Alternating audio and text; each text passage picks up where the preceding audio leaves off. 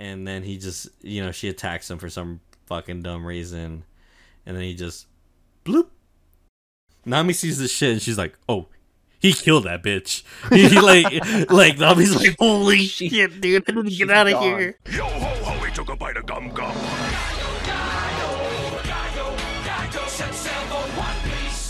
Yada yada yada yada yada yada daze. Yada yada does it. Yada yada daze. Man, I feel like Thriller Bark feels like a lifetime ago, man. Holy shit. Sure. It is so weird. I fucking took off, dude. You hit the ground running and just didn't stop. So yeah, like the next arc or next saga, right? Just it took me a while to like get the next saga going. Yeah, but I remember you talking to me. You're like, Bryce, I'm having a hard time getting through, man. Like, I barely watch an episode while I'm eating, like during lunch or whatever. For real, like it was like the stupid Duval guys and like the fishes, and it was nice to see Hachi, but it felt very fillery. Mm-hmm. But holy shit, that arc just starts going, dude. And you hit a certain point, and that's a time for next time. But this week, man, it's about Thriller Bark, right? So what? This is the episode after Enies Lobby? This is, right? Mm-hmm. The last big thing we had was this crazy long arc of trying to save Robin, Water 7, the ship. So I guess naturally, right, the next... You can't finish Enies Lobby, then go to fucking Marineford, right? There's no way, like, someone would write those two back to back in a way. So the crew has to like go on, and I figured like, okay, hey, we're gonna go fuck around for a little bit and go into like another adventure. Right, they're getting sidetracked. They're still on their way to Fishman Island. That's their destination. Dude, they're still on their way to Fishman Island. What the fuck? That's how it started, man. They're like, let's go to Fishman Island, and then just all hell breaks loose between I guess Sky Pete. Was Sky Pete like when they said that they're going to Fishman Island? It was before Sky Pete, huh? No, it was at Enies. Oh, they said like they want to go there someday, right, and see the giants and stuff too. Right. But it's at the end of this where Kokoro was like, "Hey, this will show you to Fishman Island." So like, and the new world. That's what they start just talking like, "Oh, if you like cross over here, this is the new world, right? It's like the halfway point." And the 4 emperors and all that, right? And then they're like, okay, we're gonna go. We got this new ship, we got this new crew member, and like, there's a whole little arc where they're fighting like a family in like this frozen tundra area, and it's like fine, but it's like a way to like introduce. I don't even know if it's filler. It felt so fillery that I didn't add it to this podcast. They fight a guy who's like very hot. He's like burning hot. And that's about it. They show like a couple of capabilities of the ship. Where like, Frankie's the most useful person on the team apparently now. And like, holy shit, like you can probably give him enough time and he'll solve anything at this point. And then that arc was hard to get through.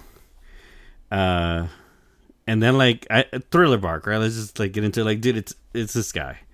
I have seen fucking Brook everywhere, and so many things. Like, he's just, I guess all these characters are popular, but like Brook is like one that kind of stands out in a lot of ways because you're like, who the fuck is that guy? Why is this a skeleton with an afro? Of course he stands out. And just like, and I guess I never realized if he was like part of the crew or maybe he was like a character for an arc, because like, how do you have a skeleton join your crew? Like, it'd be part of the series at that point, but fucking Luffy asks him to join, man. So I mean, he's what he always wanted. He always wanted a musician. Yeah, that too, right? Yeah, I think that gave him his like this guy's saying joining that us. he's a shoo-in. He's a shoo-in. Like, oh, this is the musician. He's joining the crew no matter what. Yeah, well, when they first meet him here, he just invites him because he's a skeleton. He's like, "Join my crew," and Brook's like, "All right," and then Brook turns him down later because he has to get a shadow and all that. But Brook, how did you feel about Brook when you first got here? Like, did you already know he was a crewmate and all that, or because this is a while after? In my first the time I was watching it, no, I didn't think anything that like Brooke was gonna join the crew, because we've already had characters that I thought was gonna join the crew but just didn't. Yeah. So I figured he might be like one of those characters, but then I heard he's a musician, and that kind of raised, I'm gonna say, like kind of check the box, like, oh shit. Yeah. It's kind of checking the boxes that he is actually going to be a crew member. Like the musician joke has been a joke since like before they got Chopper. They were like, we need to get a musician before we get a doctor. It was like when he first got Zorro and they were sailing off. He said, "I want a musician next." Yeah. And you have no idea as a musician here, right? Until like he just starts. I mean, he's singing a little bit when you first meet him. Mm-hmm. That I do. I fucking love this scene where you first meet him, and he looks at Nami, and he's like, "Oh, a lady." I'm somewhat of a gentleman myself. Yes. He like starts brushing himself off and shit. He's like fixing his little bow tie, polishes his shoe, and he's just like, "I'm such a gentleman." And then, "Can I see your panties?" May I see your panties? And it's a great goof, and just. Why does the skeleton have a lump on his head? What is going on? Brooke is so fucking weird, dude. There's so many things that just pop up and you're like, what?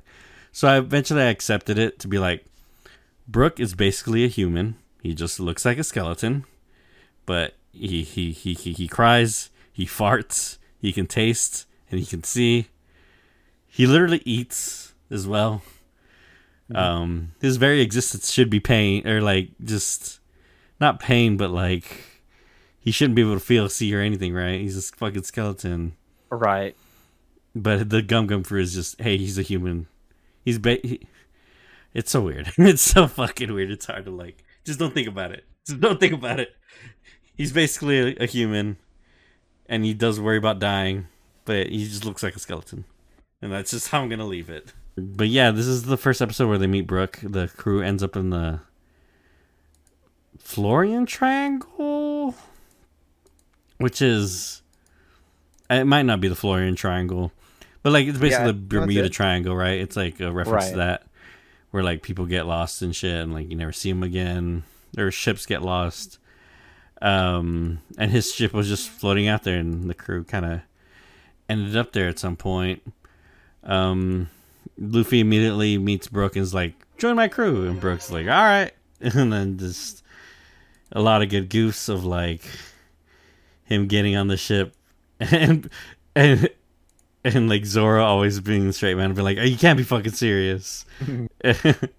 And I love Usopp's like I love everyone's outfit in this arc. Like I love how like they changed their color. Like Nami's always wearing something different, right? So is Robin. They usually change her up too. Usopp is like perfectly themed for like a fucking pirate hunter. Like you can tell like, oh, this is the adventure we're getting into. We're going into fucking Halloween land. Like some shit like that's gonna happen. And then Luffy with his orange like pumpkin colored vest and all that. It's great. I'd love like how they change it for every single saga and arc. And yeah, Brooke with his dumb skull jokes and him eating food. And basically there was a guy who stole his shadow and he's trying to get it back, and that's why he's like still floating around in the sea trying to find this guy. Without your shadow, if you walk into the sun, you get obliterated like a vampire. And so he's basically like stuck in this cloudy Florian Triangle area trying to find the guy who took his shadow.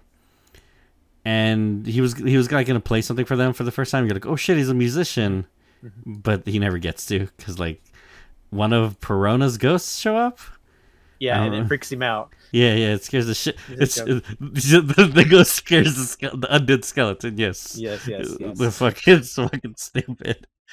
But yeah, but this is where it's like sorry, it's just like that joke they were saying when they see Brooke the first time, and they're just like, "Oh my gosh, be gone, evil spirits, be gone!" And he's like, "Evil spirits, where?" Yeah. He does that first. Evil spirits, where? Let's see here.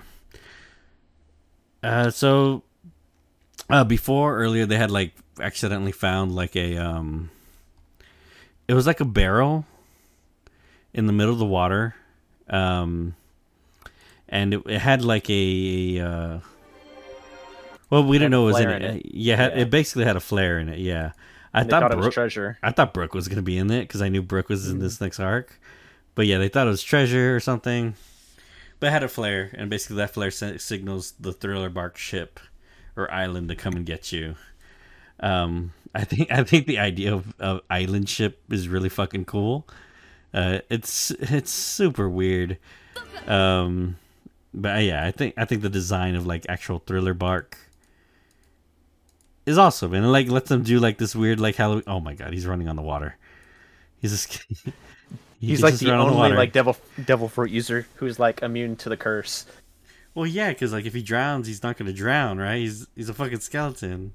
Oh, I don't know. That's or does that nullify it? Huh? I'm just saying that he's just running over the water. If someone touches him with the Sea Prism Stone, does he just die? Because that would like nullify the effect of the tests must be had. I'm sure it just for science. Yeah, like if fucking Smoker ran up and poked him with this thing, like would he just instantly die? Nah, I don't know. We'll probably never find out. But yeah, of course, there's this island and fucking Nami, Team Weaklings don't want to go, and Team, the people who actually are strong and powerful. The Monster 3. The Monster 4 or 5 at this point. Because they have Robin, Frankie, Zoro, and Sanji, right? They're like the most powerful on the ship. They can fucking handle. They have the high bounties, even though Chopper fucking with his 50 berry bounty. But yeah, Luffy wants to go explore it, and he's about to. And then like Nami they were gonna take the new what is it? The little mini boat. Yeah, it's a mini. She made a little mini Mary. Like to like commemorate Mary. Well, it's not that. God damn it. Where is it? Number 3. There it is. Look at it. Like little Mary. Basically, she wants to take it on the test ride because Frankie just revealed it for the first time, and then they end up crashing to the island. And of course, that's what happens. And this is how the adventure starts. Yeah, there's like this dude who like gets on the ship. It's like clearly Invisible Man. He's like tossing everyone around and shit, and he's like fucking putting himself on Robin, like licking her and shit.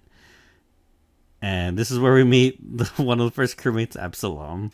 He's a fucking creep, but he is an Invisible Man and Sanji's biggest rival.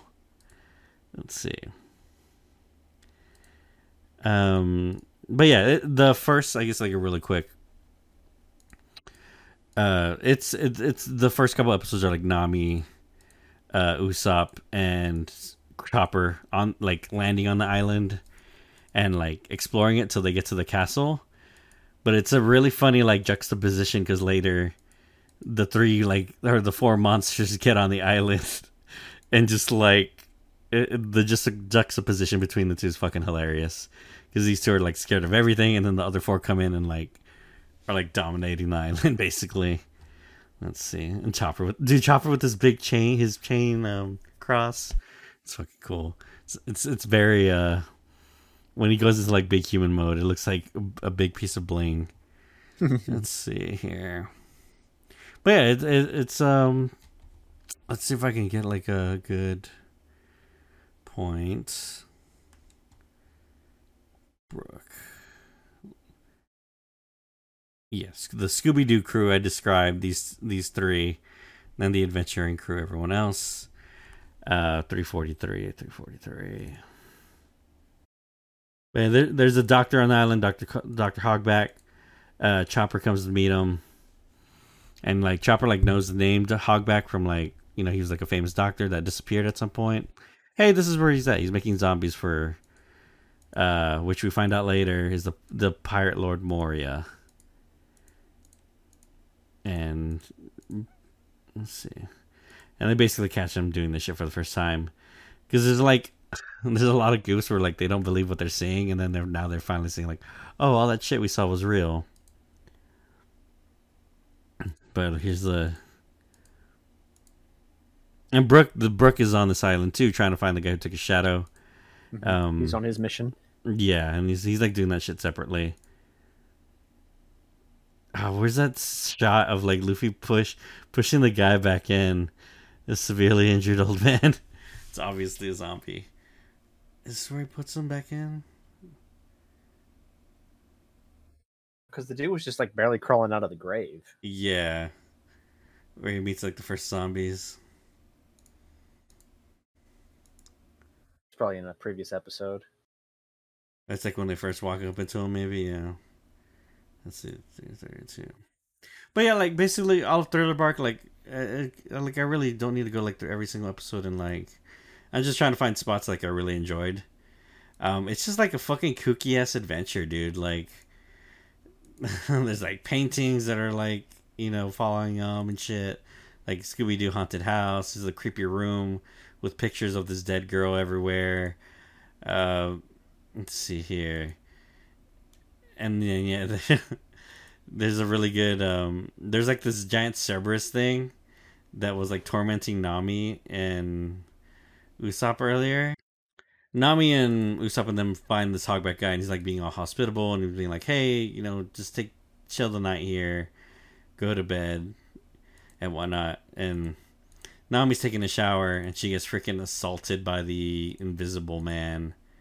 She like gets pinned and shit. It's like, man, this shit would not fly nowadays. Is this a kid's show? But it's really funny. She's like, come in and help me. And Usopp and Chopper come in. They're like, thank you. Thank you for this. I just like how he bows. Thank you very much. You just think there. But yeah, the fucking Absalom's a fucking creep. And that's like his whole thing. He's one of the crew members. And the other goof of like the other crew coming to the island and just like dominating these guys. Luffy like just woofing back at the Cerberus, and it's like, what the fuck? Why are you woofing at me? And they're just like, don't give a shit. They're not scared at all. It's like, you just gotta tame it. And like they bite Luffy's head. It's like, no, we just gotta train it. We just gotta teach him. He's like petting him. There, you're a good dog. And then, bam, you damn mutt. I was like, where is it at? You damn mutt. Bam, you damn mutt. You gotta show his dominance. Down. He's like, down, dog. Down. He's already knocked the shit out of it. And then the next scene, he's like, yeah, the next scene, he's already riding it.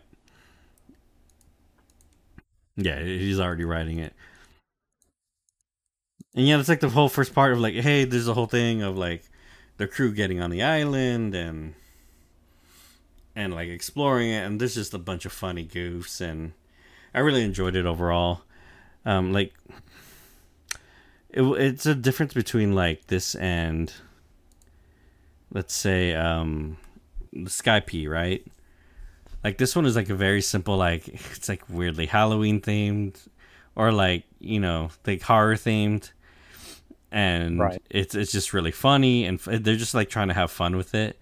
There is some like really serious shit that happens towards the end though, like it does tie back into like the overall world, but like it's just like a really kooky ass adventure. The fucking talking pig thing, and like there's so much good shit, right? So I really just kind of like want to hit those points of like, hey, like what are the highlights of like the whole arc itself. So Usopp versus Perona. Usopp, I think this is the point where they're fighting back, and trying to like get everyone's shadows basically got taken at this point, and they're just like, hey, trying to fight back, right? Because when if you don't have your shadow, you know, if you got on the sun, you will get obliterated. So Perona's power is like basically she can shoot like a phantasm that like makes you doubt yourself and like be negative, like it's a negative ghost, right? Mm-hmm. And everyone on the member, like, it works super well on, like, just completely destroys them because they can't fight against her. It just has no effect on Usopp. Like it's just like the end of scene of like him trying to shit on Luffy. It's a reverse scene of Perona trying it on Usopp, and she's like, "What the fuck? How are you countering it? Why is this not working?" He's like, "I've always been negative," and then He's her hard counter. Yeah, he's her hard counter, and it's like a whole episode of being like, "Oh fuck this," and she's just like, she's trying to run away, but the other guys left. They're like, "Oh, Usopp, you got this. You can handle this." But they just left him alone, even though there's like 50 zombies that he cannot take on at the same time. So it's just like again, it's a goofy ass fight. None of these fights are like super serious, but it's hilarious how like Perona's like, I can't believe this isn't working on him. How could you be so negative? And like, then her and her zombies start cheering Usopp on, being like, "Ganbare, you can do it, Usopp!" Like trying to cheer him on because like he seems downright suicidal how negative he is, and they're just like trying to, like bring him up, right? And yeah, it's showing some of the Zoro and other dude fight, but I do want to finish off Usopp. But it's like basically, hey, she runs away, and then she starts acting weird, like she starts flying now, and like he can't hit her with anything anymore, and she's able to like make ghosts that explode. Like it seems like he's fighting a different person altogether. Then he figures out like, hey, what changed? It's like, oh, when she got away from me, she like disappeared for a while, and he figures out like, hey, her body's actually like hidden in like a secret room, and he's like, she's been fighting A fake. A fake the whole time. I think this is where he finally. Is this where it's revealed? Or. No, not yet. There's a really good moment. Yeah, earlier where like she's about to kill Usopp, and then he just like suddenly puts the fucking Soga King mask on and like dodges the attack. And it's just really cool because like the Soga King like music starts playing and shit. See, maybe it was a 360 here.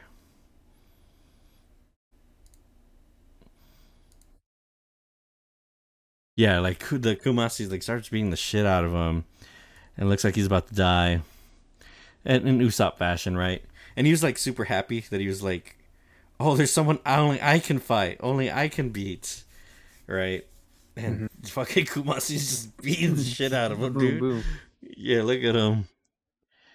His eyes bulging out. Yeah, because like Usopp had already fucked with them so many times at this point, and yeah, Kumasi's just beating the shit out of him. And then all of a sudden, freaking the Soga King music like starts playing, and then he gets all brave.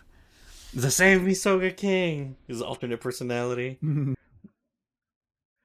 Does it play the music? I'm pretty sure it does. Let's see.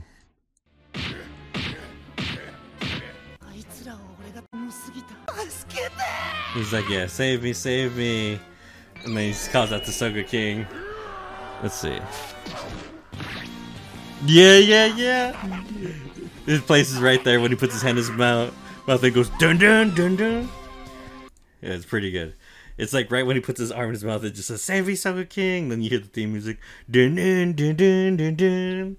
It's really good. And then he beats Kumasi because you just have to put salt in their mouth or have them ingest salt, and that'll dispel the shadow effect that's like creating the zombies. But that was like a really good moment in terms of like the Usopp fight. I think like it's just really fun. I enjoyed all these episodes with her and Perona, or him and Perona.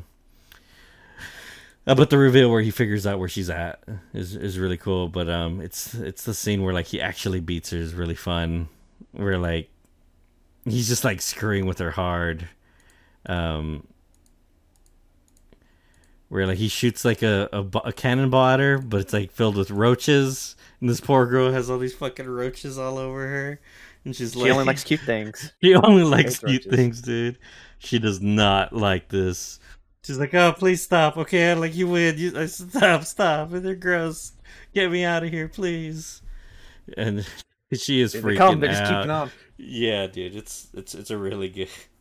Like it's a perfect punishment for her, who's like a really like playful person, right? And like, oh, I love cute things only. And then freaking Usopp with his fake 10-ton mallet, but he just like tries to pull it off, and Usopp just wins out of sheer like. He's playing head games. Yeah, he's just playing fucking mind games, right? Like completely destroyed this girl. Yeah, you've underestimated me. And she just like passes out from stress or whatever. She thought she was gonna get crushed. Yeah, big ass hammer. Big ass hammer and all these damn dude. The roach part like freaks me out, man. I would not He's be like having me. a good time. He's saying his long ass attack name. Oh yeah, like super long. And then I think it's a balloon because it just pops. Yeah, it just pops. But she just knocks out. She was already out before it fucking hit her. Yeah, it's a really good Usopp moment. I love it. I love when he does shit like this, or just like thinks things through and then just has like a counter for it. And the way he counters her is like a punishment for her, right? It's like, oh, dude, I just can't. Fuck roaches, man. I hate roaches so much. I just do not. Like, fuck that, dude. I would hate that shit. But yeah, it's a really good part. Yeah, it's really funny. There's a really funny scene where, like they gather back up at the ship, and like Sanji's so fucking pissed, dude. He's on fire. There's a really good scene earlier where like everyone's gathered at the ship and they're like telling everything's happened, where Nami's at, and they're like, yeah, this guy peeped on Nami and like assaulted her in the restroom, and now he's trying to marry her. And Sanji like goes fucking Super Saiyan, dude. It's really funny. And Zoro's like, hey, if you keep getting him madder and madder, he's gonna fucking transform. Which I like. Like it's a freaking Dragon Ball reference, because like how they drew it and all that. It's hilarious. But it's not really a fight. It's just like him beating the shit out of Absalom. Absalom has like is he an invisible man? But this whole time throughout the episodes, he had been like shooting shit out of his hands, and everyone's like, oh, what is his power actually? Well, the guy, he can make pieces of his body invisible, right? Or anything touching him. So he actually has like cannons strapped to his arms. See if I can. You can see like a little bit of the strips there on the left arm. Yeah, there's the cannons. He has cannons strapped to his arm, and that's how he's fighting everyone. The main takeaway here, though, is that that line there is that this whole time Sanji had like what is it when you like promise yourself something? A goal or a dream? Like, yeah, a dream, or like, hey, if this happens, I will do it, right? He said like, if I ever ran into the invisible fruit or whatever the fuck it's called, I think it's called clear maybe. Yeah, clear fruit. If I ever run into clear fruit, that would be the devil fruit I eat. And then the damn at you're he hates Absalom, one because of all the shit he did to Nami, but the fact that the clear fruit is not out there anymore because Absalom ate it. And he's like, now I can never be that person to have that power. And he's like, why do you want that power? And it's the same thing.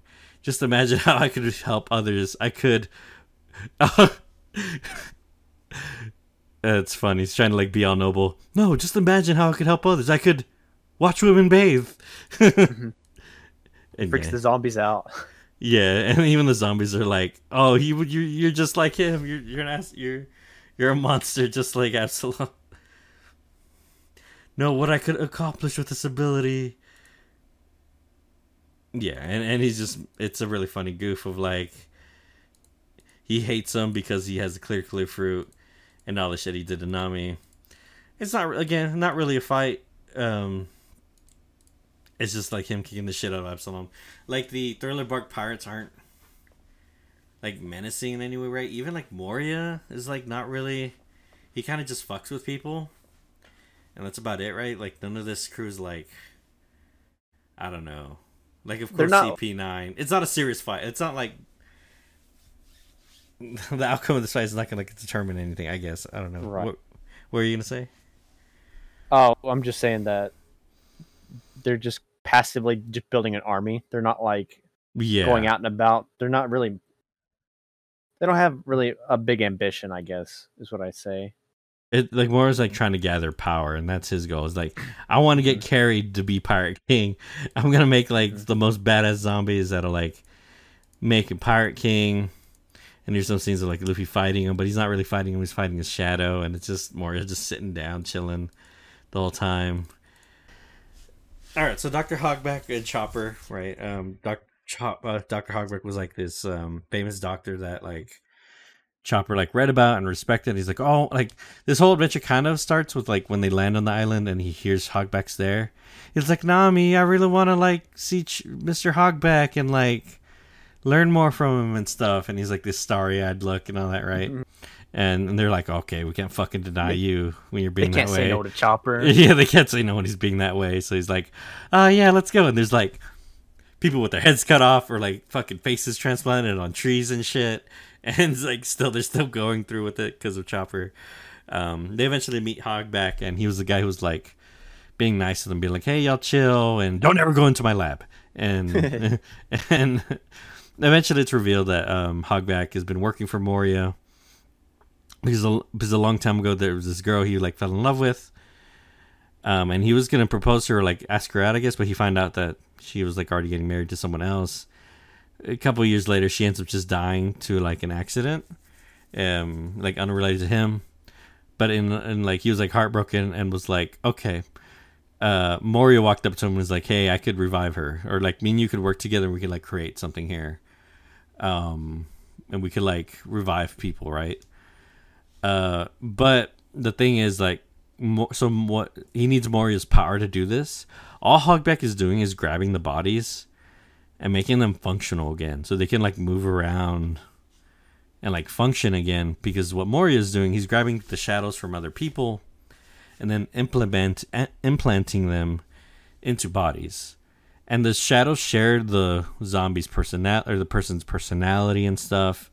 And eventually the personality and stuff goes away and they become mindless. But at the very beginning, they're very like, hey, this is just the version of that person, like a literal shadow, right? Like a shadow, right? Like it is their other self. So, but he does it for Hogback here. But the girl's dead. There's no shadow to put in it, right? He can't get her shadow out. So they're not really reviving people. It's just like Moria's like sick gum power, right? That devil fruit power that's doing this. They're not actually like reviving people back to life, and like because like that's what Hogback is trying to do. Is like we could help so many people who've lost people and all that shit, but it's not really what's happening. This girl has like some other chick's personality who like hates plates or something. But yeah, like Chopper's like fucking. Because originally when he was like, "Oh, he's reviving the dead," think what we could do. Like Chopper was like, "If we could bring back all the like ones we've lost, like he may be onto something here." But then he like kind of sees like what he's actually doing and shit, and it pisses Chopper off. And he's like, "Okay, like I have to bring you down." And he treats the Cindy girl like subhuman. He's like, "No, you lick the floor because I'm in complete control." Like just showing like he's in control of everything. And he's like making her lick the floor and shit. And Chopper not having that shit, man. And yeah, it's not really a fight per se. It's just like them like talking and shit, and they like battle against these two. So these two zombies here, do you know who they are? I remember the dog one. I think his name was like Dog Pound or something. Mm-hmm. They're the new recruits.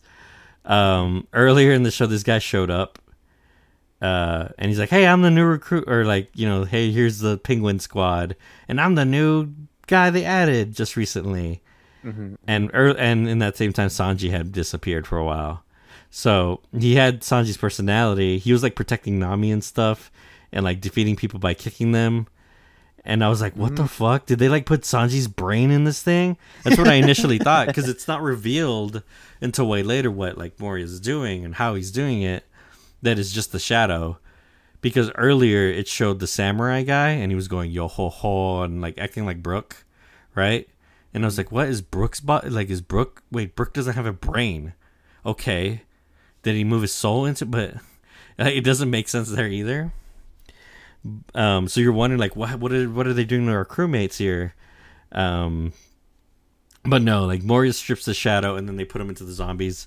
And again, they share personalities. traits. So yeah, this guy is Sanji, and this one is Zoro's shadow over here. The guy gets lost, and these two constantly fight. Like they cannot work together. These two zombies. Sanji, Zoro. Yeah, exactly. And Robin realizes it, and she just uses it to her advantage of like just makes them fight each other, because they're like really strong, right? But she just makes them argue. You know, they're just they're just like pounding each other. Like, what are y'all doing? And there's like having this hardcore ass fight. And it's like really well animated too and stuff. It's like really funny that they like spent the budget there. And he's trying to tell him to stop, but Robin just covers his mouth and like it solves the whole problem. They're still fighting each other. And then she tricks him into saying, "Hey, wouldn't you really like me to jump off this tower? Yeah, why don't you order us two to jump off this tower?" And he yells that at her. And of course, the two zombies fucking jump out, and he gets tricked. I don't know what like this is supposed to symbolize, but it's like the Sindri, the zombie stops like listening to, I guess, like part of her spirit soul is still there or something. That's what it's supposed to signify. But she stops listening to Hog back and it starts crying. And then it doesn't really ever go to an into later because fucking Oars just kind of crashes into the building and fucks everything up. And that's kind of like how their fight ends. The next fight is Zoro and Shadowbrook, which is just like a really cool, like, oh, dude, the fucking voice actor for the samurai dude, like, just kills it, man. He sounds so cool. Yo ho ho, yo ho ho, dude, it's so good. And I know you can't hear it, Bryce, but I did put it in the thing. But you said you didn't really remember this guy until like you had like saw the preview, right? Or like your little recap you did. Yeah. This is a legendary samurai. Near the body, he's got one of the legendary swords. Yeah, he has what are they called? The swords? Fuck. They have a certain name, but it's the one where the girl mentioned there's like 21 of them, and I want to get them all, right? Like it's that one, that list of swords. Yeah, he's like apparently the body of a very legend samurai that like killed a dragon or something. This is who has had Brook's body. Brook like beelined it to him, has been trying to beat them this whole time, and Brook got his ass kicked. Clearly, like he was no match for the samurai. It has Brook's personality and stuff, and Brook himself is like a swordsman, which I thought it was like I didn't know actually. He is a swordsman. Yeah, he's like a swordsman. I don't know. He like Brook was getting fucked up. I was like, dude, how's he gonna repair this? He's a skeleton. He won't heal, and of course he's gonna heal, except for this little crack here. This little crack here is never gonna heal. But all this is gonna be for a fine. long time. I thought that was just like a little hair or something, like just a little tiny strand of hair that's coming out of his afro. Well, sometimes you see him open the top of his head, and you'll do it, and that's the line where it'll open up from. So yeah, it is a crack. And yeah, it's a really cool fight between these two. Like every time there's a samurai character or someone with a katana, I'm like, oh, Zoro, I want you to fight him, dude. And like, of course, when this guy came, like, Brook's gonna lose, and Zoro's gonna show up and fight him because Zoro already said he was gonna go help Brook. And of course, the payoff is there. More payoff than fucking dumbass what's his face giraffe from the last Kaku podcast. Kaku, yeah. We're not gonna dude. again. I'm never gonna let it go, dude. It's such a fucking tease, man. But yeah, this whole fight's cool, and like the episode prior, kind of like Jabasu thinking Zoro lost because all of a sudden this guy's on fire and he's blue, and like Zoro gets knocked down and it looks worse than this, but Zoro actually gets the killing blow, and it kind of like purifies him, I guess. Which, okay, how did Zoro's sword purify him? Because like he didn't ingest salt, but like whatever move Zoro did, like release the soul and shit. I never actually went back and thought about that. Did he hit him with the white sword? It might be something with the white sword. I don't know. That's a thing to think about. But he gives him his sword because in Enies Lobby, one of his swords that was given to him by the blacksmith from that one city, it got rusted because he met the one dude who could rust weapons when he touches them, and he hit him with the sword. So that sword was dead. And he gives him this new sword, which now you can like kind of like, okay, this is the one with the little circles, and I could really never tell the difference between. I knew the cursed blade was like purple, but I could never tell like what the other blade looked like. And then this one, of course, is his like most important one, right? I forgot the name of it, Washimoto or some shit. Yeah, these fight, I enjoyed it, and this whole time, in the background of like this whole arc, like Oars is just fucking about, dude. He's like moving the ship, turning the sails, and just setting the course wrong, and like destroying their own knights, because it is just Luffy's shadow put into a giant's body. And of course, he's a fucking doofus, and he's gonna destroy everything on accident. But Moria isn't worried about it because he said like after a certain point, the personality goes away, and then he'll be subservient. And there's Moria there chilling, dude. He's like not even lifting a finger to fight Luffy. Dude looks like a turnip. Yeah, that's what he keeps calling him, right? Like a turnip or something. I forgot what he said. He doesn't say turnip. But I had to look up what Luffy kept calling him, and yeah, it is like an onion turnip type of thing. Has like a long stem. I don't know. Yeah, he doesn't say radish, but it is like a vegetable because I looked it up. It must be like a Japanese thing, or like a common vegetable in Japan. Let's see. Adrian doesn't eat a whole lot of vegetables, guys. Okay. Shut up. All right. Zoro and Shadowbrook. And I really like. So like Brook, this whole time was, hey, trying to get his body back, right? There was a certain scene between these two. Earlier, where Frankie's like, okay, like he like tells the Muriel, right? He's like, you're a skeleton. Like your life outside of this triangle area is gonna be super fucked. Like you're gonna be an outcast, and like he like tells him like some real dark shit, right? It's like, why would you still want to continue living this way? Like, why are you still going? Like basically asking, why are you still going at this point? And he's like, and then it cuts away. Then you see Frankie crying later, and he's like, "Oh god damn it, I love that skeleton." And he's doing his thing, right? And he's doing his own thing. Later, it's revealed where like Frankie tells him, that this is one of the members of Laboon's friends, and that he fucking Brook is like, "I promised Laboon to go back and see him, dude. I promised Laboon I was gonna go all the fucking way back, and I'll do it, goddammit." And it's a really cool, like, of course this author did not plan this out, right? But it's like a really, I like that it tied it back in, and it's so long ago too. It's like, dude, like 300 fucking episodes back, man. I think that's a pretty good way of writing. If you have a lot of stuff, like if you just start just leaving stuff like open-ended, like in the beginnings, you can always tie that shit in like somewhere. You can always go back in some way, right? Or like have it refresh with something, yeah.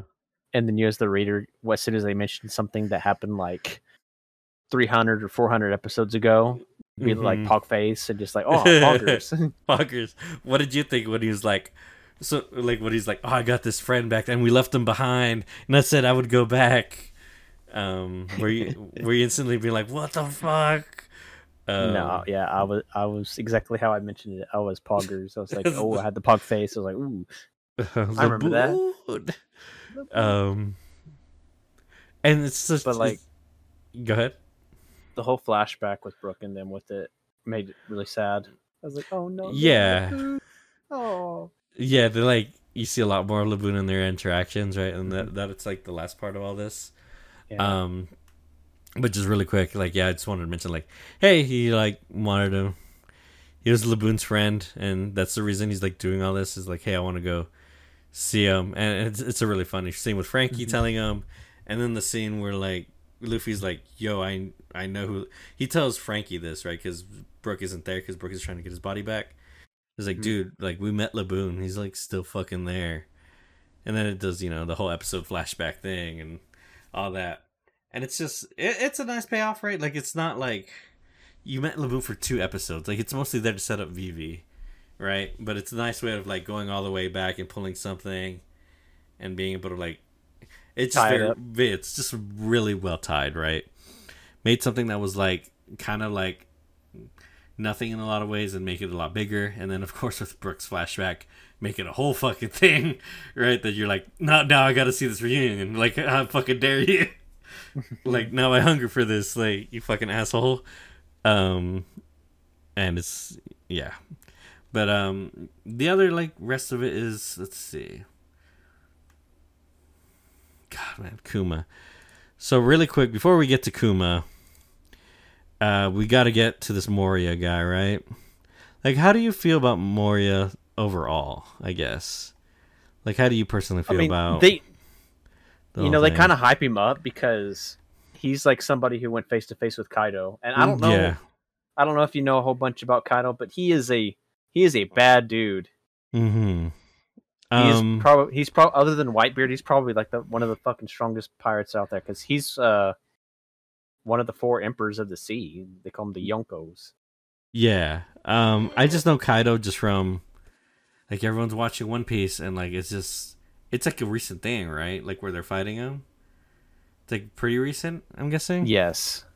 Because, yeah, like, people are just on Twitter and, like, or, like, just YouTube videos just flashing by and I just see the name Kaido, right? I know he's, like, a big dragon man or some shit. Like, I really, that's, like, all I know. Right.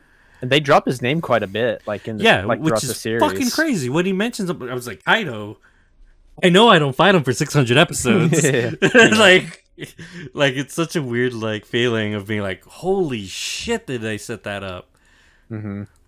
Holy shit.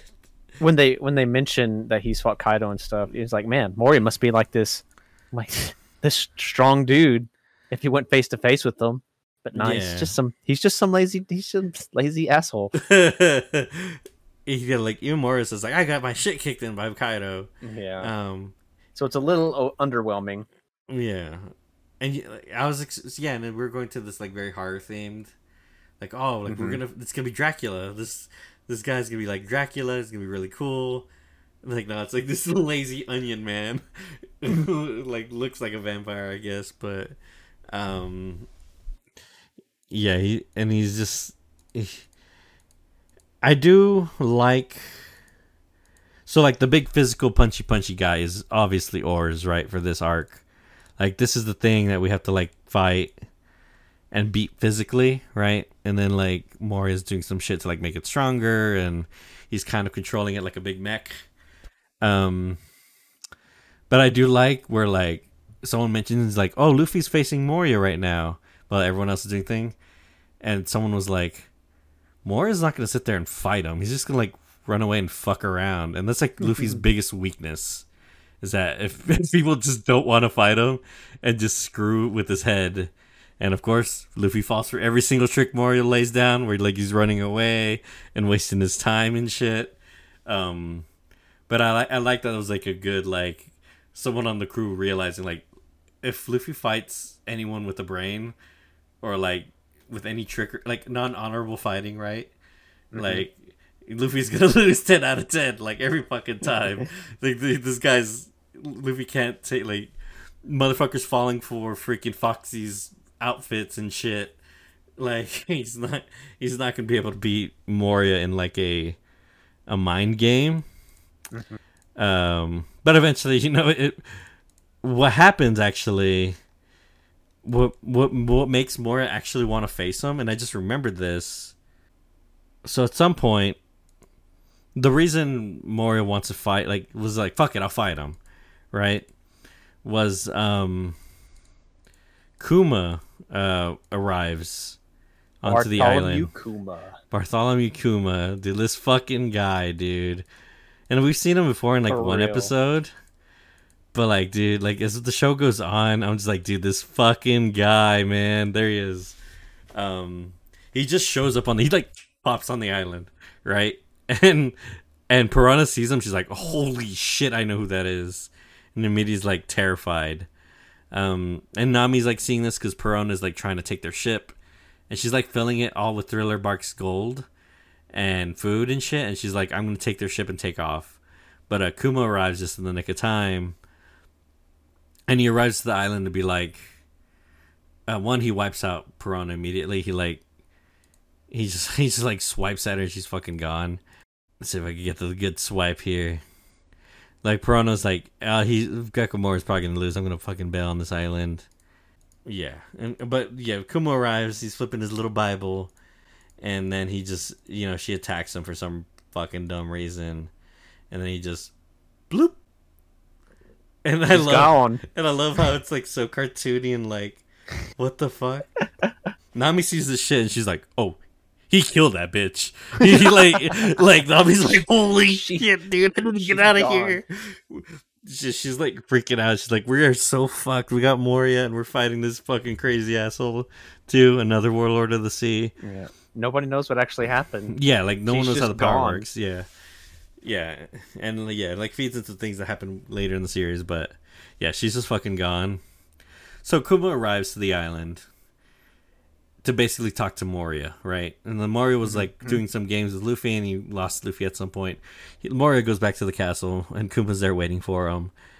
And he's there like, "Hey, we have a new warlord, Blackbeard Teach. He captured Ace, and he's our new warlord." They're like kind of discussing business basically, and Moria's like, "Yeah, why are you here?" And he was basically like, "Well, we knew Luffy would probably bump into you since he was on his way to Fishman Island. And we were afraid you were going to lose. We were afraid he's going to kick the shit out of you." And Moria just gets instantly angry and he's like, "Fuck that shit." It's like, and Kuma's like, "And I'm here to like give assistance," right? He's like, Kuma's trying to like do the right thing, like help his like co-worker, I guess, or whatever.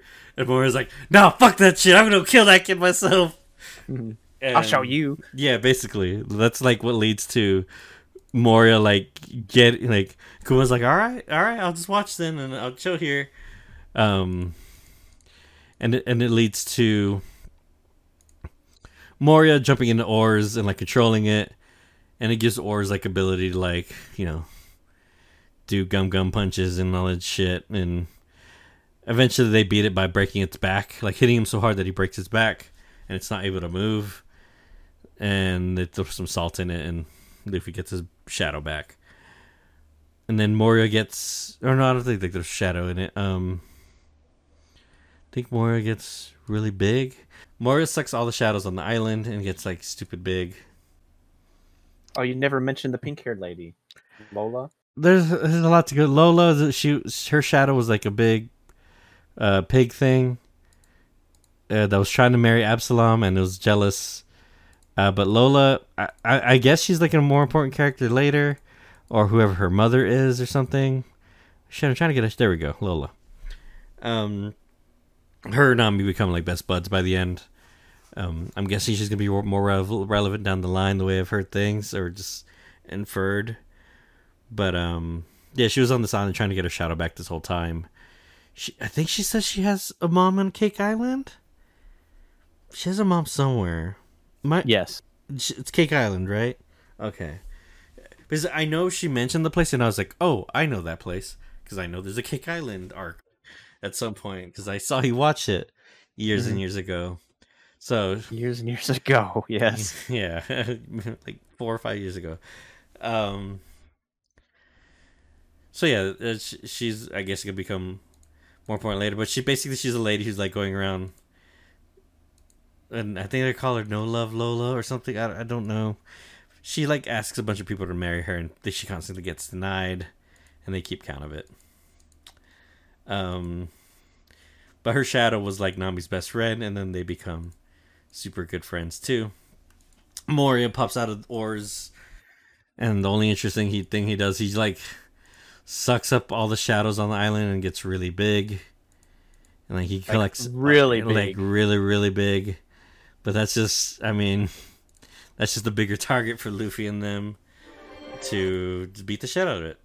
And they just They literally just punch Moria so much that he just spits everything out. Like, he doesn't really get to do anything. No. Like at all. Like, they kind of just beat the shit out of him. Made him throw up. Yeah, he's making him throw up. Well, at this point, the sun is coming up, and a lot of people are like starting to like fucking phase out because they don't have their shadows. So it's like more of a race of time of like, how fast can Luffy get these shadows out of this dude before we all die?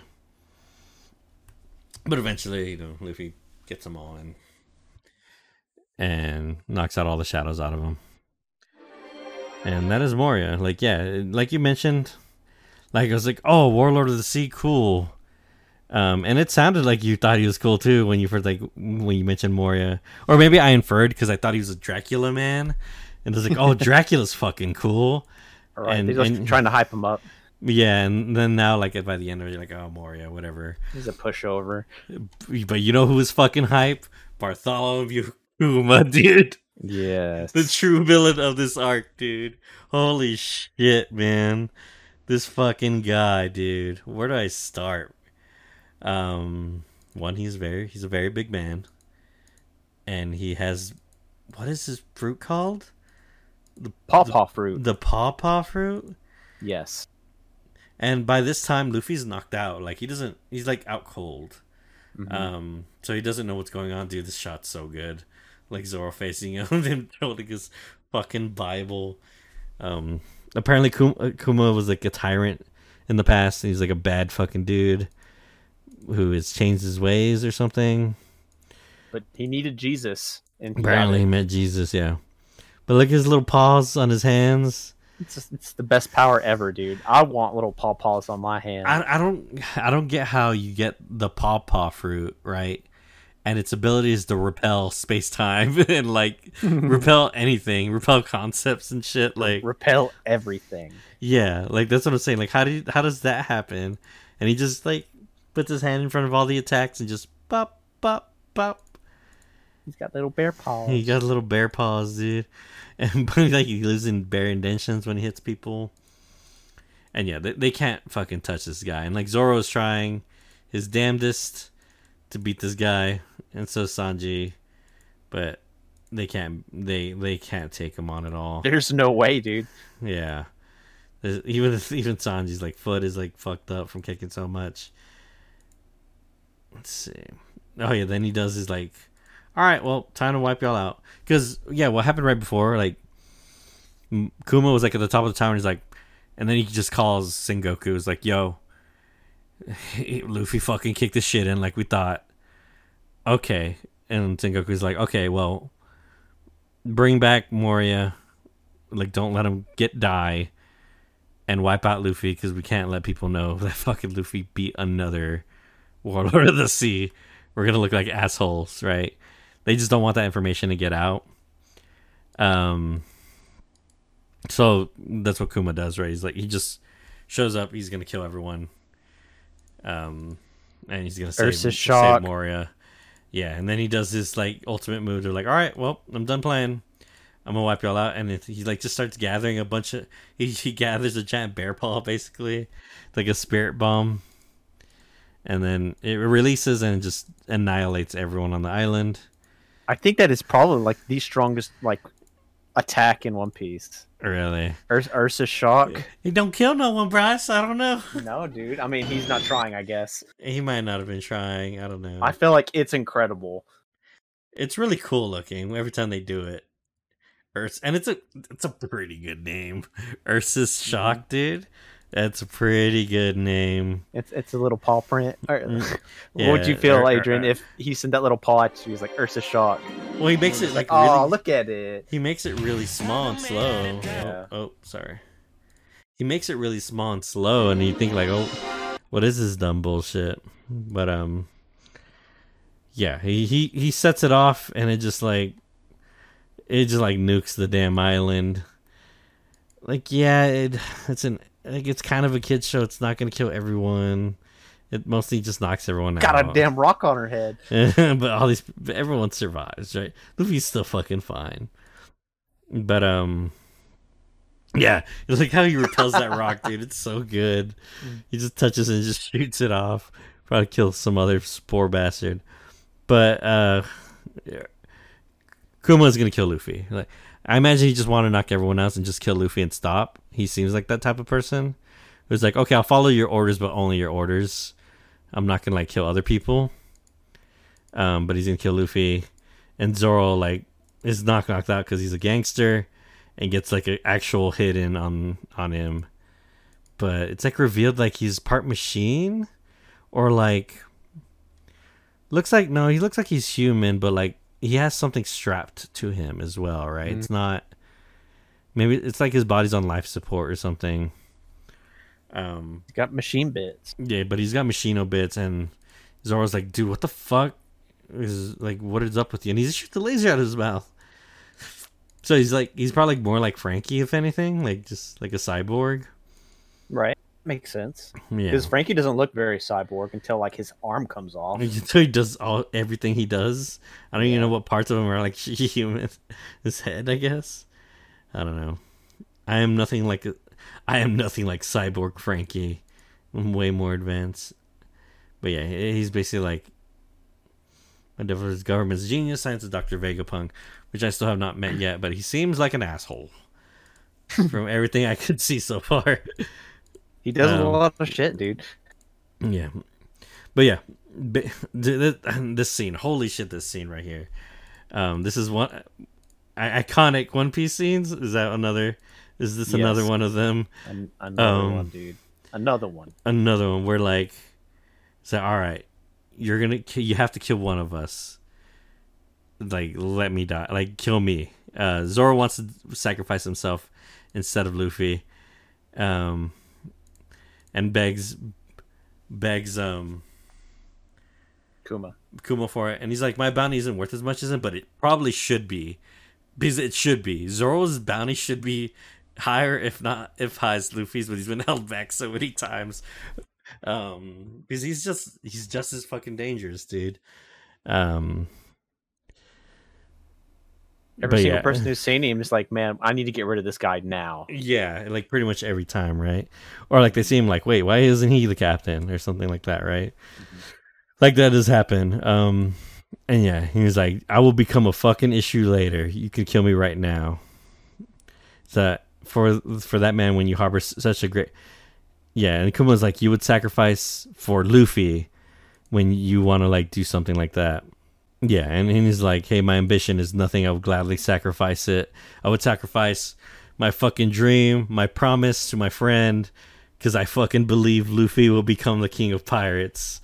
It's so fucking good, dude. It's just like taken aback. He's like, he's saying like, no, it's a fact that he's gonna like. It's so good, dude. Stating it like it's just a straight fucking fact. Like he's gonna be king of pirates. I'm so fucking sure I'll die on it right now. Sanji is seeing all the shit go down, and Sanji's trying to swap in, right? And he's like, nah, like it would be more if we lost you. Like you can't. Sanji's trying to sacrifice himself now, but Zoro ain't having that shit, and he fucking knocks out Sanji at some point. Yeah, he fucking knocks his ass out. It's like, nah, not happening. And then Kuma like kind of. Kuma agrees, actually. And like, damn, I will show you hell. So Kuma repels all the pain and like damage that was being caused to Luffy in this fight, and like repels it out and it creates this bubble, right? So I imagine Kuma could have killed Zoro in some other way, but I think he wanted like, okay, if there's a 1% chance this guy survives, like, you know, I'll accept it kind of thing. But yeah, it's the bubble scene, right? Where like it's just like all the damage that's been done to Luffy, and yeah, he wants Zoro to take all that damage in on him, and it should kill him. Like that's Kuma's just like stating it a fact, like you will die receiving this damage. And he gives him a little taste of it, right? And like brings him down to his feet and shit. Mm-hmm. And Zoro's like, all right, I got a little taste. All right, let's do this somewhere else. And then, you know, it cuts to Kuma leaving because he's like, I killed him. He's going to do it. He's going to die. Right. And it cuts to Zoro fucking looking at that fucking bubble and then just sticking his arms in. And then the episode cuts off and you don't know what happened to him. And everyone's like fine, and like Luffy feels great because he basically got healed, and no one knows like what happened. And then Sanji wakes up and he's like, "Fuck that shit," and he instantly starts looking for Zoro. And I think it shows that Brook had seen everything too. And yeah, he runs out there and just sees him standing out in the field. And it's like, oh man, shit, that was scary. He's trying to act casual about it. And just fucking see Zoro all bloody. It's just fucked up. There's blood everywhere on the ground, dude. There's so much shit like, look at this fucking scene, dude. There's so much blood everywhere. Looks like he exploded, dude. Yeah, like how is he still a fucking person? Like, oh, it's so fucking good. He's like, what happened? Nothing happened. And he's just standing there fucking just taking it, dude. Oh, it's so good, man. Holy shit, what a way to end the fucking arc. Yeah. Fucking Zoro's so cool. I haven't like he's like inches from death right here, dude. Yeah, like dude, he's and it's the thing I like about this scene, and it's still affecting him now, right? Or where I'm at in the show, right? Where I'm a bit more ahead. Like he's feeling the after effects of this still. Like he's basically cool. It's like, I'm gonna nerf you for 100 episodes. Boom, because he can't fucking fight because of this properly. He's like super weakened. Yeah, it's the effects. Like there's a. It's not like this happens and oh that's it, right? It does affect him greatly, and like a lot of the crew members, like the respect for him. So a bunch of them find out what happened, but they choose not to tell Luffy. But right, like, because he'd feel like shit about it, dude. Yeah, he would fucking be like, how could you do that? But like, Sanji has like this newfound respect for Zoro, and Brook like knows what kind of person Zoro is now, and Robin like fucking respects the shit out of Zoro now too. Who knows if anyone else could have taken that hit? Yeah, I don't think anyone other than Zoro would have lived. Yeah. And even Zoro was like, dude, I'm gonna fucking die here, aren't I? All right, let's go. But again and again, he shows that he's fucking refusal to die, dude. Dude, Zoro probably will die at the end of the series. I'm gonna be real. Like, he's survived so much shit.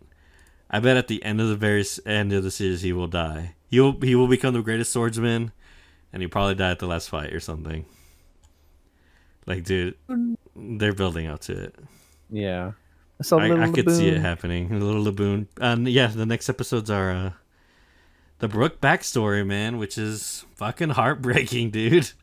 Like I like watched the hype ass Zoro episode, then I was like, all right, I can't watch this next episode. I gotta take a break. I can't fucking go watch fucking Laboon get abandoned and shit all over again. This is gonna suck. Like a little baby. Yeah, like exactly. I was like, dude, I don't want to watch.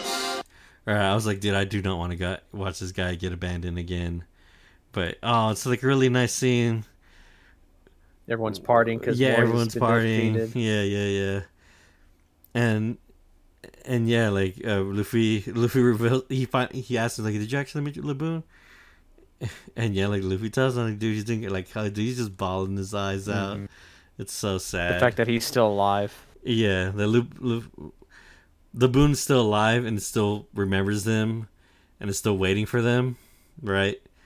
And yeah, and then it just flashes back to little Laboon, like when they first met him. He like got lost from his like pack, and the music kind of, oh yeah, he still has that scar there, huh?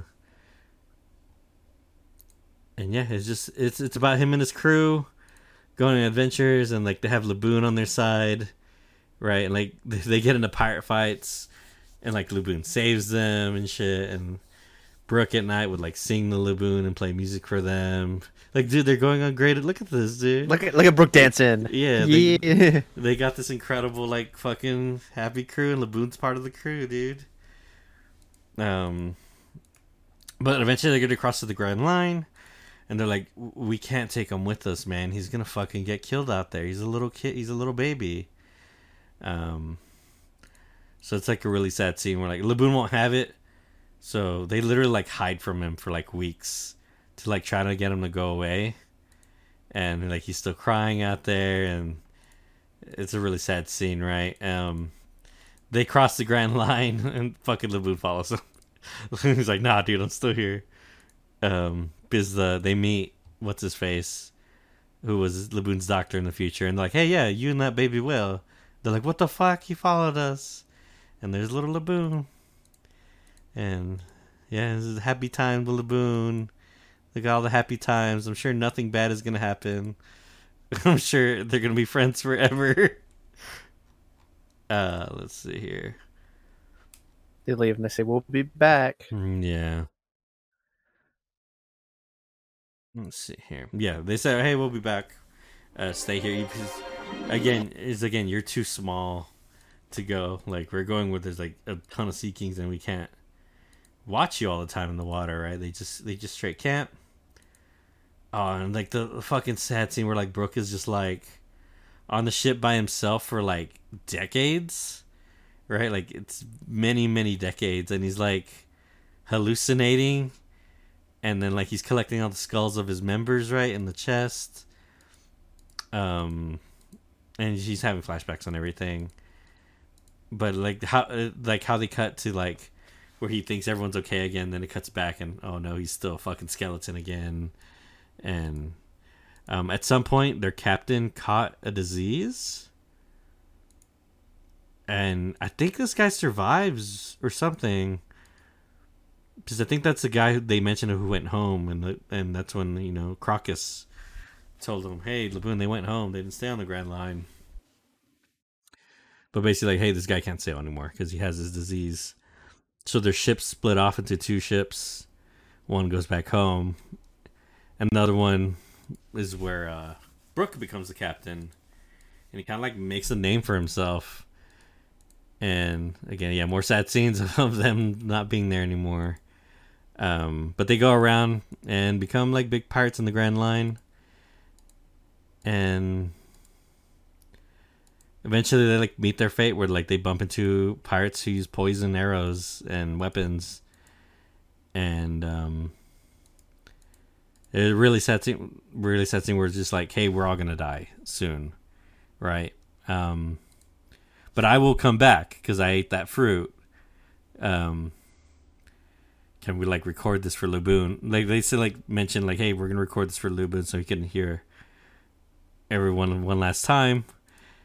And it's just how it's shot, right? Like of them playing, and then slowly one person dies, a two person dies. Like the music just starts fading out for all the people who are playing the music because all the fucking musicians are dying over time. And it's a really nice song. What is it? Binks Booze? Which is like now Binks like Brew. Yeah. Binks Brew or something like that. It's a really catchy song. I really liked it. It is the pirate shanty that they sing a lot of in the show. Yeah, it is the pirate shanty in the show. Yeah, they're just falling over and dying. He's just sad because, like, as they're falling down, he's being like, "This has turned into a quartet, a trio, oh yeah, a duet." It's like then a solo. Yeah, and it's just him on his own. And then that's pretty much it. The next episode is yeah, like I think Brooke's backstory is good, and like how it wraps up with Laboon. Like I want to see that reunion one day. But he talks to him, says like, "Hey, Laboon, I am halfway there now. I'm gonna see you on the fucking other side, like just like I originally promised. You've waited this long, you could wait a couple more years. I'm gonna follow Luffy, and by the time we're on the other side, he's gonna be king of pirates and all that shit, which is very, very nice.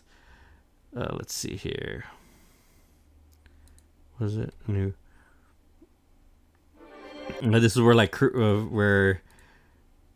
it flashes back to Brooke, and then Brooke like officially introduces himself. Your head is the storage unit. Where he grabs his like flyer and puts it on the ground, like, this is who I am. I'm the something Brooke, whatever. Here's Nami and Lola, and little Laboon got happy for some reason because he could like feel his friends alive or something. They make like a on Thriller Bark.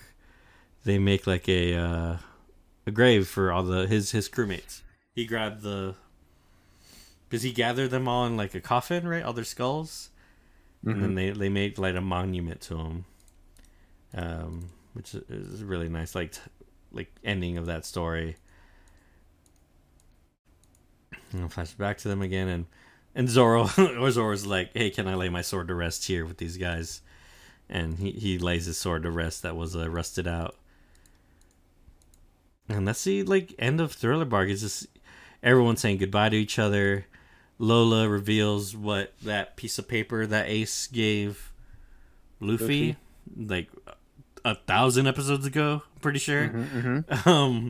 God, okay. How did he? Okay, I guess he knew what those papers were going to do eventually, but the fact that they finally get back to it, right? And it's like, oh yeah, this is for the new world. This is like everyone in the new world uses these. It's basically like tied to someone's like life force or something. I can't remember. They do some kind of ritual for it to work. They're the Vivre cards. Mm-hmm. And whenever you rip off a piece, wherever you give that piece to, it kind of like always kind of pulls them in the direction of the other person. pieces. Yeah. Yes. Yeah, that's exactly it. So yeah, so Luffy has one that would obviously point him towards Ace. And Lola reveals that's why I gave it to him. Because she. Which one is this one? Is this one for Lola, or for her mom? This is my mom. This is my mom's favorite card. Got it. And that's when I figured like, oh, this character's important. This is this one. I was like, oh, okay, this is gonna come back 1,000 episodes later. Got it. And yeah, it points towards her mother, but they look at Aces. Luffy pulls out the one that was Nami sewed into his hat, and it's fucking burning. It's like getting smaller and smaller. Luffy had not known this, but Ace had gotten captured by Blackbeard Teach, who, holy shit, man, Blackbeard. This is the first time we hear about it, because back at the end of, what was it, the end of Skype? No, it was the end of Enies Lobby, yeah. Was it like the very last episode where they fought? Where Ace and Blackbeard showed down? Yeah.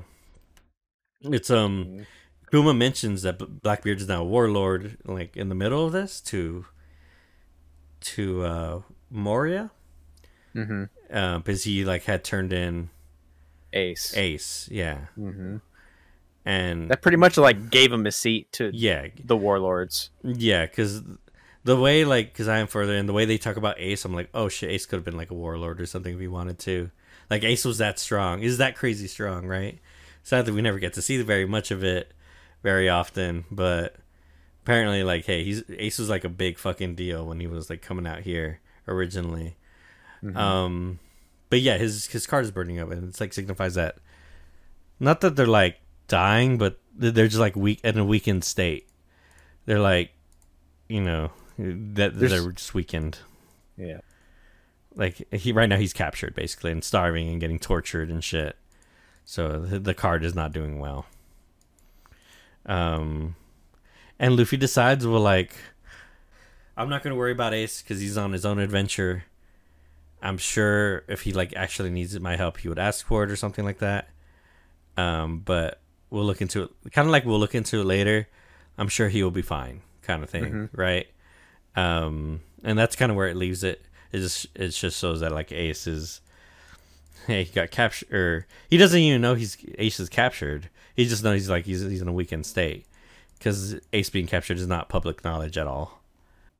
And the very, very last episode is just Brook trying to like be part of the crew, and he being kind of awkward. He being awkward, yeah, and like trying to find his place, and just constantly fucking shit up, and like ruining Nami's maps, or not being able to spot Zoro. Yeah, and I felt bad in this episode, but yeah, he'll find the spot, and eventually he does, where he's like playing music and shit. Or no, he just chills out, right? Like he just stops trying so hard and just like acts with himself, and he plays music at the very end of the day, and like, and everyone likes it. Starts gathering around, and that is the end of Thriller Bark, which the next one is called Summit War. Let me see here. See more episodes. Yeah. So in Crunchyroll, they call this arc, the next coming up arc, Summit War, which it is like 120 episodes or some shit. It is it's a very, very big arc. But yeah, Thriller Bark, man. I don't know. Like, it was totally fun. Like, I enjoyed. I did so like Skype, right? It was very hard for me to get through it. Like, very, very hard. Thriller Bark, like, I consistently consumed. I think it was a good side adventure, right? Of like, hey, well, it's not a side adventure because a lot of main stuff still happen. It's dealing with the warlord and all that shit, but like, how it's themed is like very fun, right? It's not too serious in a lot of the times. The enemies are goofy and it builds out more of the world and stuff. So like, yeah, I just enjoyed it a bunch, right? It probably could have been like 20 episodes long, and yeah, it was like 60 or something. But I enjoyed it. It was fun, and I'm glad. I love Halloween shit and all that, right? I am disappointed by Moria a little bit. I was looking for a Dracula type, and maybe I'll get that later. But yeah, I don't know. How did you feel about Thriller Bark when you had watched it overall? Kind of like the same. Yeah, they built up Moria for a little bit. Like I said, he went up against Kaido. He's a warlord of the warlord of the sea. This fucking onion. Nah, he's just some couch potato dude. He's like, yeah, I'm cool, just chilling here. It'll all happen eventually. Yeah, I'll literally get carried to King of Pirates. That's what like my goal is create an army so they literally care, so I don't have to lift a finger. But Kuma's like a big selling point for this thing, just to be him being there, his introduction, and him actually giving us like the details on what actually happened between Blackbeard and Ace, because we had no idea what had happened to him. It just cuts off at the end of the fight once they're like getting into it. So we're just like, oh shit, Blackbeard got Ace. Yeah, and he's a warlord. He turned him into the government. Holy cow! It's like it's like, building up to some really important stuff. Definitely, you could feel that, especially man, dude. Like Blackbeard, it's like people keep letting him get away with shit, dude. Like people will not like stop him, even where I'm at now, where they're just like, dude, there's a big problem walking around, and you guys are just not looking at him, and he's just doing whatever he wants, dude. That's kind of like that's it. Like what's making him so powerful is that people like just kind of overlooking him. He's just can do whatever he wants. Everyone's like Blackbeard, whatever. Like we don't even know about him. Yeah, I could talk about this like, but that's for next podcast. About like Blackbeard and how that shit even got rolling and all that. But dude, it just makes me very excited for this next part. And like, I'm like halfway through the next part, right? I'm not done, but where I'm at is like, fuck, dude. Like, by the end of this, I know this show is gonna be changed forever, right? Like, this is like, you could tell like this next arc is like, this is like the end of like, it could have been the end of the show, but it's actually like, okay, here's part 1 done. Now we're gonna go to part 2 after this. Like, now we're gonna move on to it, but like, yeah, definitely everything's been building up to this next arc in a lot of ways, and like hundreds of episodes back is the thing. Like, they're referencing things like way back where like they had one little scene where a couple of these characters are talking, and now it's like the most important shit later down the line, dude. It's fucking cool, man. I really like the continuity and how like they pay attention to that stuff in this show, because usually like an arc finishes in most animes and you like don't go back to it, right? Like Moria we probably would have never seen again in most shows, but the fact that like Kuma was there brings them back, and how it introduces Kuma, who becomes like this fucking force to be reckoned with down the line, is great. Thriller Bark is a great setup for like what is to come. I think it is like a very good middle ground. And yeah, that's all I really have to say about it, man. Let's see. But yeah, like I said, that's all I have really left to say about it. An incredible, good slice of this show. It is just very good. I'm excited I don't know how I feel about Brook yet. I'm gonna be real with you, Bress. I still don't know how I feel about him. I do like that he's around and he's funny. I feel like the crew is just getting so big, and I know it's just gonna get bigger. But yeah, I guess I don't have in his memory good memories with Brook yet. And the next arc is so serious that he gets to shine a little bit. Right. And then the arc just goes off the rails, dude. Right. Like, Brook doesn't get to do much. Something you need to keep in mind for Brook is he's actually like the oldest person on the crew now. True.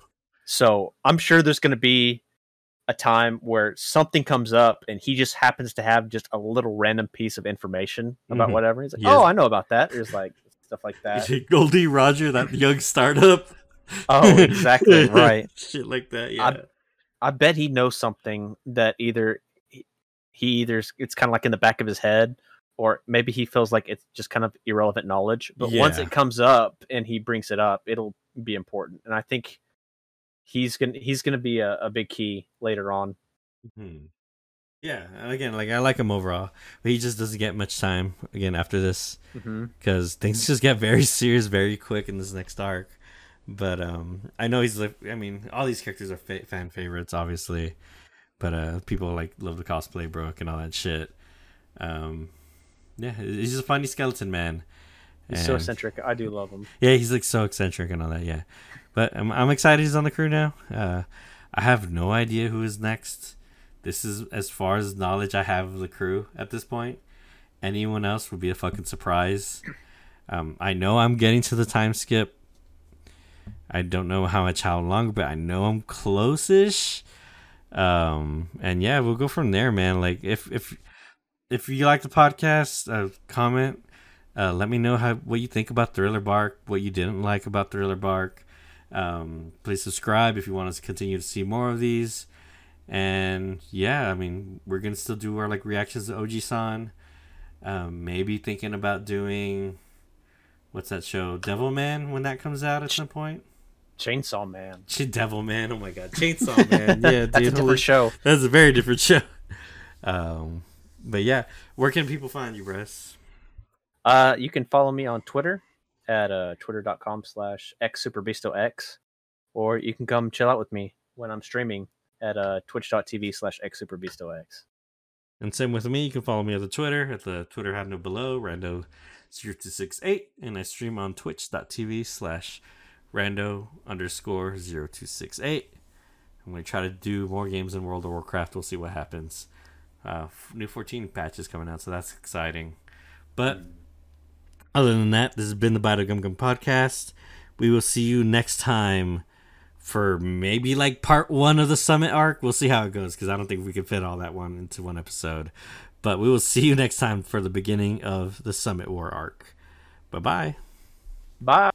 Yo ho ho, we took a bite of gum gum.